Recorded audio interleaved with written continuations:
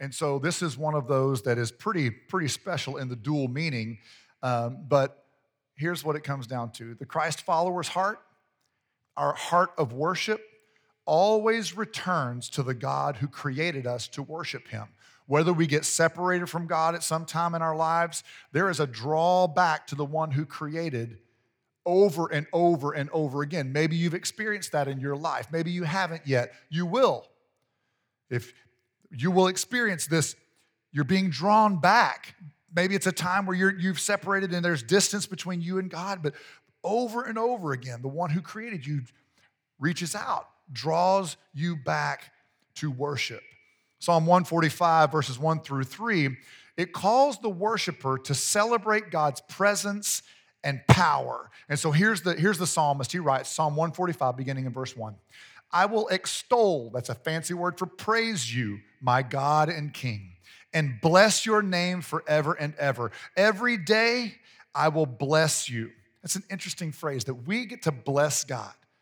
And we're very proficient in God blessing us, God blessing people. But we get to bless God by praising God. I will bless you, God, and praise your name forever and ever. Great is the Lord and greatly to be praised, and his greatness is unsearchable. Now, here's what the psalmist is getting at. The psalmist is getting at God's name is very important when it comes to worship. God's name is critical to our worship so that we are ensuring that our heart's desire is set to worship the one true God, the Yahweh, the Tetragrammaton, the love, passion, desire. This one. That's why we pray in the name of Jesus. That's why we don't, it's not a name it, claim it kind of thing where we say, as long as I say in Jesus' name, I get my prayer. No.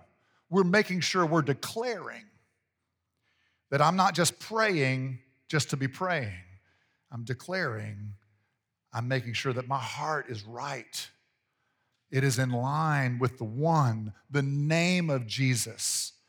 It is the one who is God, the Lord of Lords, the King of Kings, the only one that is worthy of praise. Tremper Longman, he wrote this. He said, the psalmist opens 145 by stating his determination to praise God daily and enthusiastically forever. God's his king and thus deserves his worship. The focus is on God's name, which refers to his nature as well as the reputation that is garnered by his works. See, names are important. They're very important. And we see this in Psalm 145 where the psalmist is making sure we understand who it is that we're worshiping. And that name of God, it refers to much more than just God. It's about God's nature. It's about the love of God, the desire of God, the passion of God for his creation. Now, authentic worship, this is what we're all shooting for, right? It's the worship that Jesus models for us. And the whole point of the 4 spiritual disciplines is these are 4 disciplines that Jesus set forth for all of us. And the worship that Jesus modeled, this authentic worship, it's rooted in what we sang in one of the songs earlier tonight, our ability to acknowledge the wonder of God. You see, the wonder of God is where the infinite and the finite come into contact. See, the finite can't fathom the infinite. It's so difficult for the finite to understand this infinite, can't comprehend. And so, therefore, the finite must admit limitations in the presence of the limitless. We are the finite, God is the infinite. And so we have to recognize that there's things we can't understand. There's things we can't see. We're trying, but there's so much more going on than we're able to see because it's infinite. And what we see is here in the finite. We see all the different things that are going on here on this earth, but there's so much more going on than our finite minds are able to see. And this should cause wonder. Yeah, I wonder what God is up to. Sure. It also should be wonderful as in awe, as in, oh my gosh, this looks so terribly horrible, but there must be way more going on than I'm able to see. And then there comes a time 1, 2, 3, 5, 10 years later that the Lord opens our eyes and we're able to see and go, oh, I knew it. How wonderful God is. The infinite and the finite, this wonder of God, Yahweh, Jesus, the Holy Spirit, the name of God. William A. Vandergramen says, no one can fully understand God's purposes and his ways. In the presence of the divine King, man must admit his limitations. This is acknowledging, understanding how much bigger God is than us, understanding our limitations here on this earth, acknowledging, or another way of saying this is deeply knowing. There's a deep knowledge in us of the awe and wonder of God.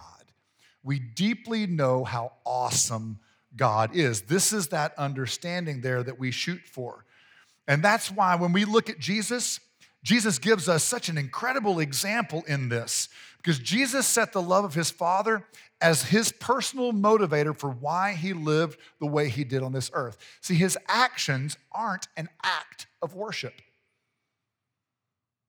In fact, our actions, we're not acting in worship.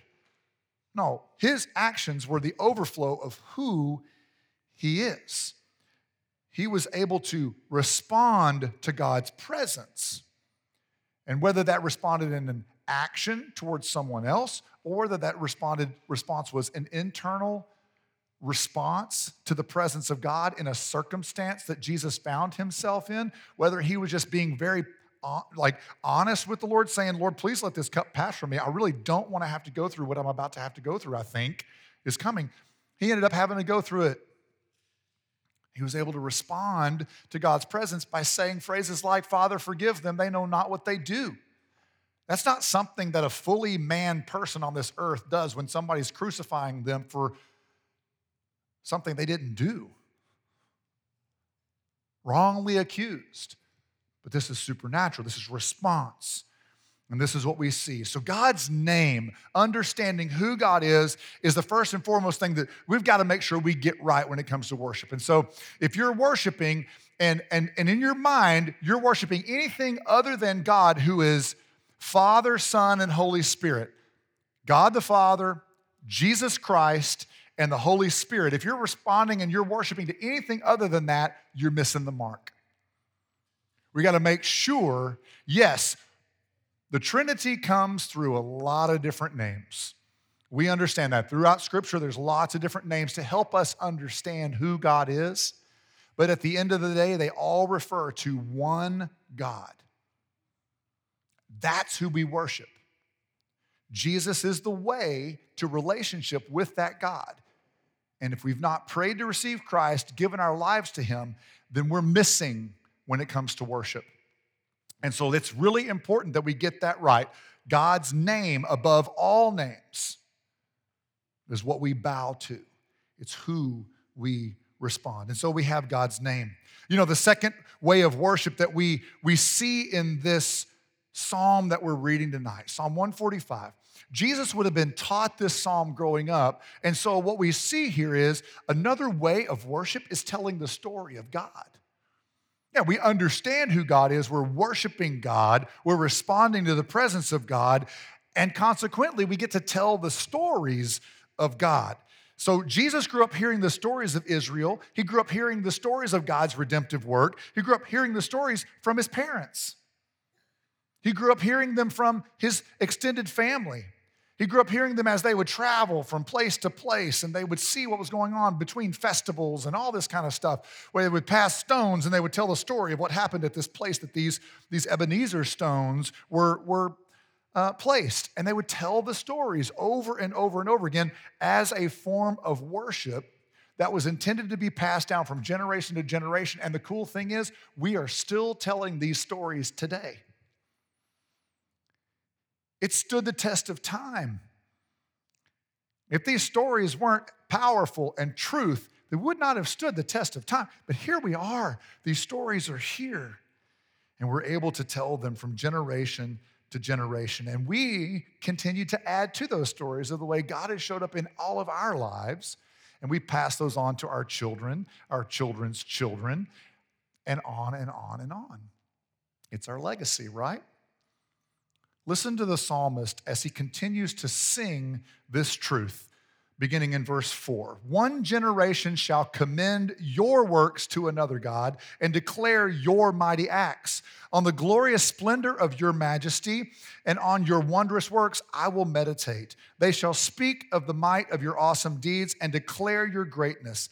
They shall pour forth the fame of your abundant goodness and shall sing aloud of your righteousness. All your works shall give thanks to you, O Lord, and all your saints shall bless you. They shall speak of the glory of your kingdom and tell of your power, to make known to the children of man your mighty deeds and the glorious splendor of your kingdom. Your kingdom is an everlasting kingdom, and your dominion endures throughout all generation. We can't fathom it, but we can tell the stories. We can't understand fully the kingdom of God, but we can tell how God has shown up, how we read it in Scripture, how it continues to remain true today, and how we long for heaven together as we understand the future to hold for us. See, while it's beyond human ability to grasp God, we can grasp enough to pass along the stories. We can grasp God enough to respond to the presence of God, to see, and as there's this, we're not quite sure what's going to happen later on, this wonderful moment of clarity as God shows us, we then get the privilege of telling the story and not just keeping it to ourselves. Now, here's the thing. This psalm we're reading tonight has special meaning because this was not just taught to the people of God, the people of Israel. This was taught to Jesus, the Son of God, who Jesus, who Israel, it was going to be really important. This is an important psalm for them to sing, to remind them of who God is, how they praise God's name, how they respond to God's presence, and how they tell the stories. Yeah, it's important. It's extra special to Jesus because here's Jesus walking this earth fully human. And he's being taught how to worship God the Father, in which he is a part of the divinity of the Trinity. And so therefore, as the people are being taught to worship God, they're also being taught to worship Jesus, and they have no idea what Jesus is about to do for them. But Jesus is learning these words, how to honor the Lord in the same ways that people will one day honor him. What a spectacular reality Jesus was living in, fully human and fully divine. Huge meaning. And so we've got the awe and wonder of who God is, the name of God, the name above all names, where we make sure that we are worshiping the one true God. And then we get to tell the stories of how God has shown up. And then, of course, needless to say, when we talk about worship, one of the most common understood forms of worship is music. It's something that moves us in ways few things are able to move us. You know, there's a story about Bono, and Bono, the lead singer for U2. And maybe you remember, we showed a video a little while back about the day that Bono, that he toured Golgotha. And the Lord just opened his mind, and it occurred to him in that moment, this is where death died. This was a life-changing moment for him, where death is no longer something to fear because death is dead. Eternal life is what it's all about, and that happens only through the person of Jesus. This was a life-changing moment for him because if you fast forward years earlier, he had another life-changing moment in which his mother died at the burial of her father, Bono's grandfather. She died of a stroke while they were burying Bono's grandfather. hurt upon hurt. And music for Bono became the way that he was able to process or make sense of this broken world. And there he finds himself standing at the place where death died.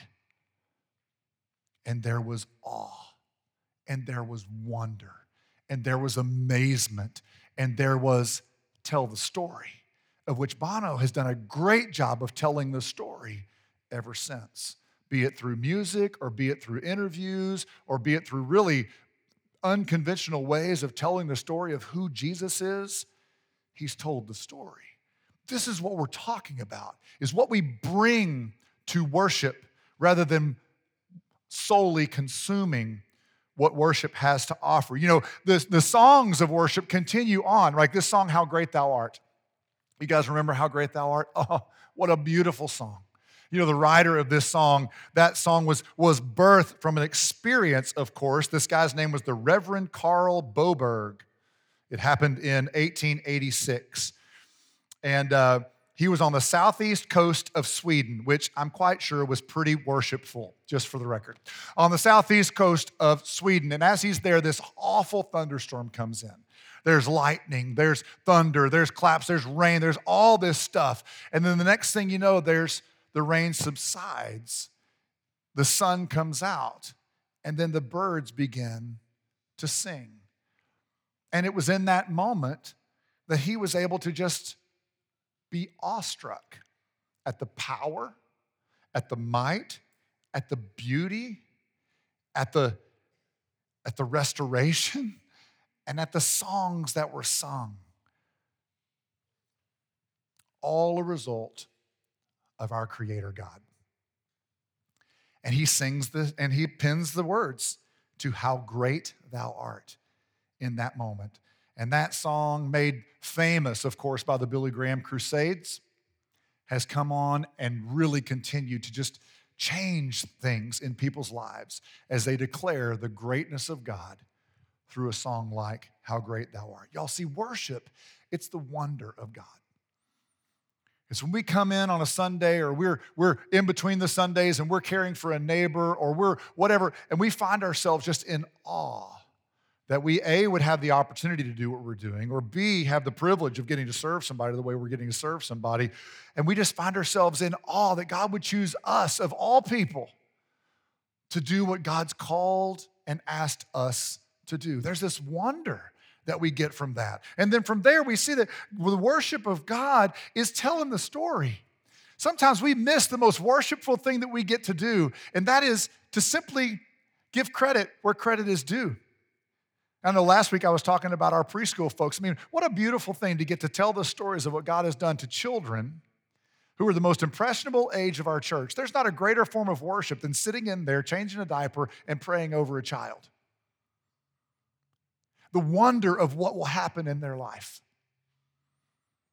And asking God to do exceedingly and abundantly more than we can ask or imagine.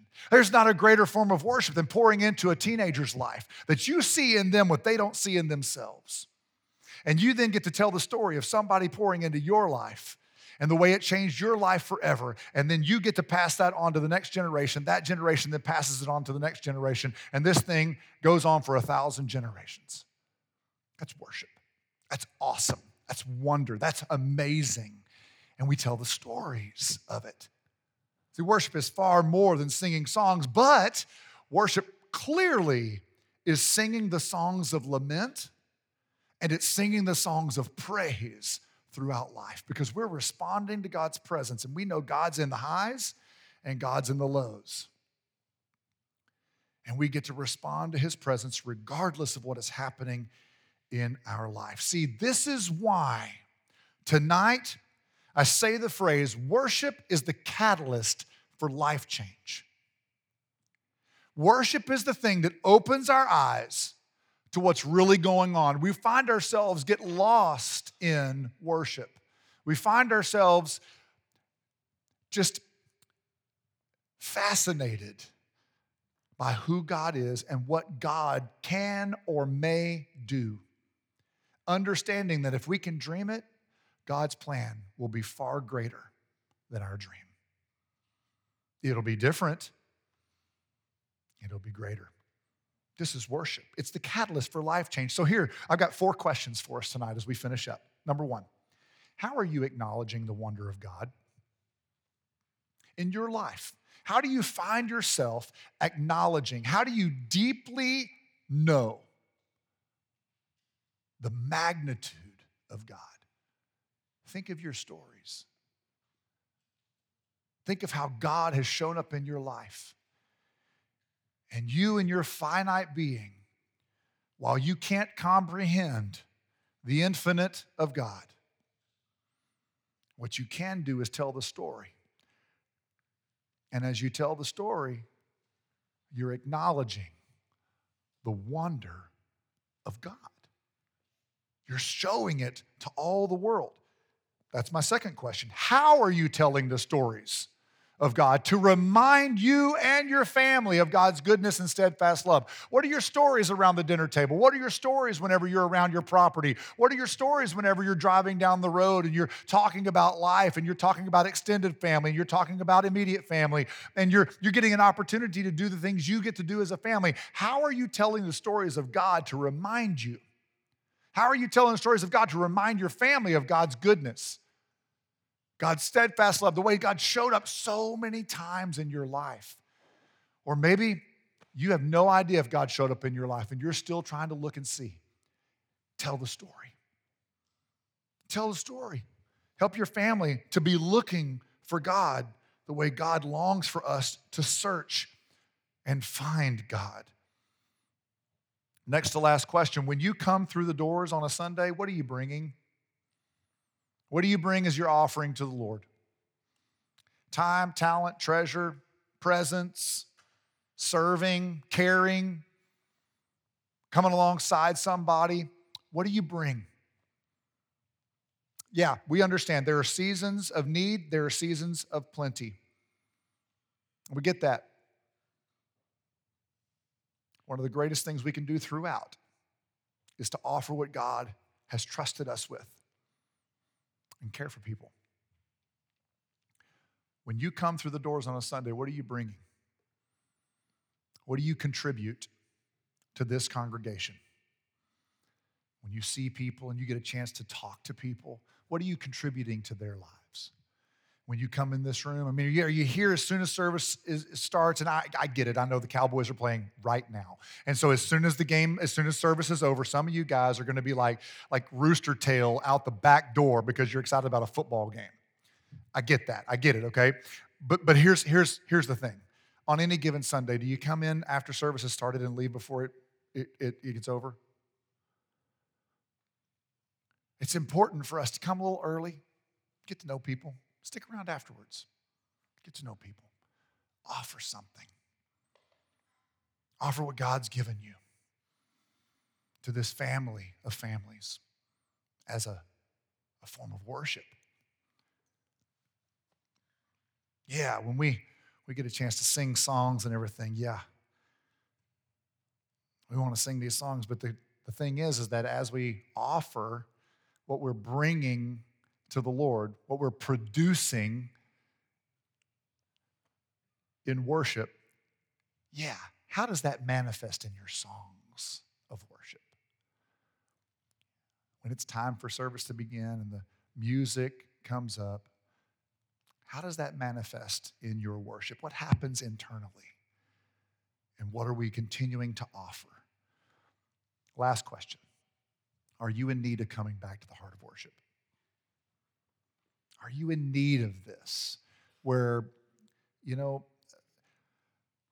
things have just gotten off. And maybe tonight throughout the course, there's been something that's been said, there's a scripture that's been read, or a phrase that's been quoted. Are you in need of submitting to the assurance of God's presence in your life? Because that's what it comes down to. The assurance of God's presence in your life. And you understand that's truth. And you know God is present no matter what's happening. You may not like what's happening, and God is present. You may love what's happening, and God is present. We have to acknowledge the assurance of God's presence and come back to the heart of worship and understand worship is about what we are doing to bless God. What are we producing when it comes to the blessing of God? And so we're going to worship through the Lord's Supper here in just a moment. And then after that, we're going to sing about the goodness of God. And we're going to worship in both of these remarkable ways of getting to worship. Just understand that this is a process of transformation that leads to salvation. It's what we're hoping for, that God saves us over and over again from ourselves, and we're promised eternity as a result. That's worship. It's the catalyst for life change. It's the catalyst for life transformation. And so may we as a church come back to the heart of worship. May we acknowledge how great God is. May we tell his stories, and may we learn to submit and respond to the presence of God in our lives. Father, we love you, and we praise your name today. We extol you, the King of Kings, the Lord of Lords, Jehovah Shalom, Jehovah Jireh, Lord Emmanuel. Lord, thank you for loving us the way you love us, and you sent Jesus to this earth. Father, may we, in a sense of awe and wonder, just be amazed at the fact that you sent your one and only Son, something it would be very difficult for anyone in this room to do, to give for those who may or may not follow you. I pray, Lord, that you help us. Because, Lord, in our finite minds, it is difficult for us to understand the gravity and the magnitude of who you are. But, Lord, may we wonder about you. May we look for what we can't see yet. And in the fullness of your perfect timing, may you open our eyes, and may it produce worship. May we offer that praise to you through serving you, through caring for your body, through telling your stories to people who don't know you, to people who do know you and need to be reminded of your goodness.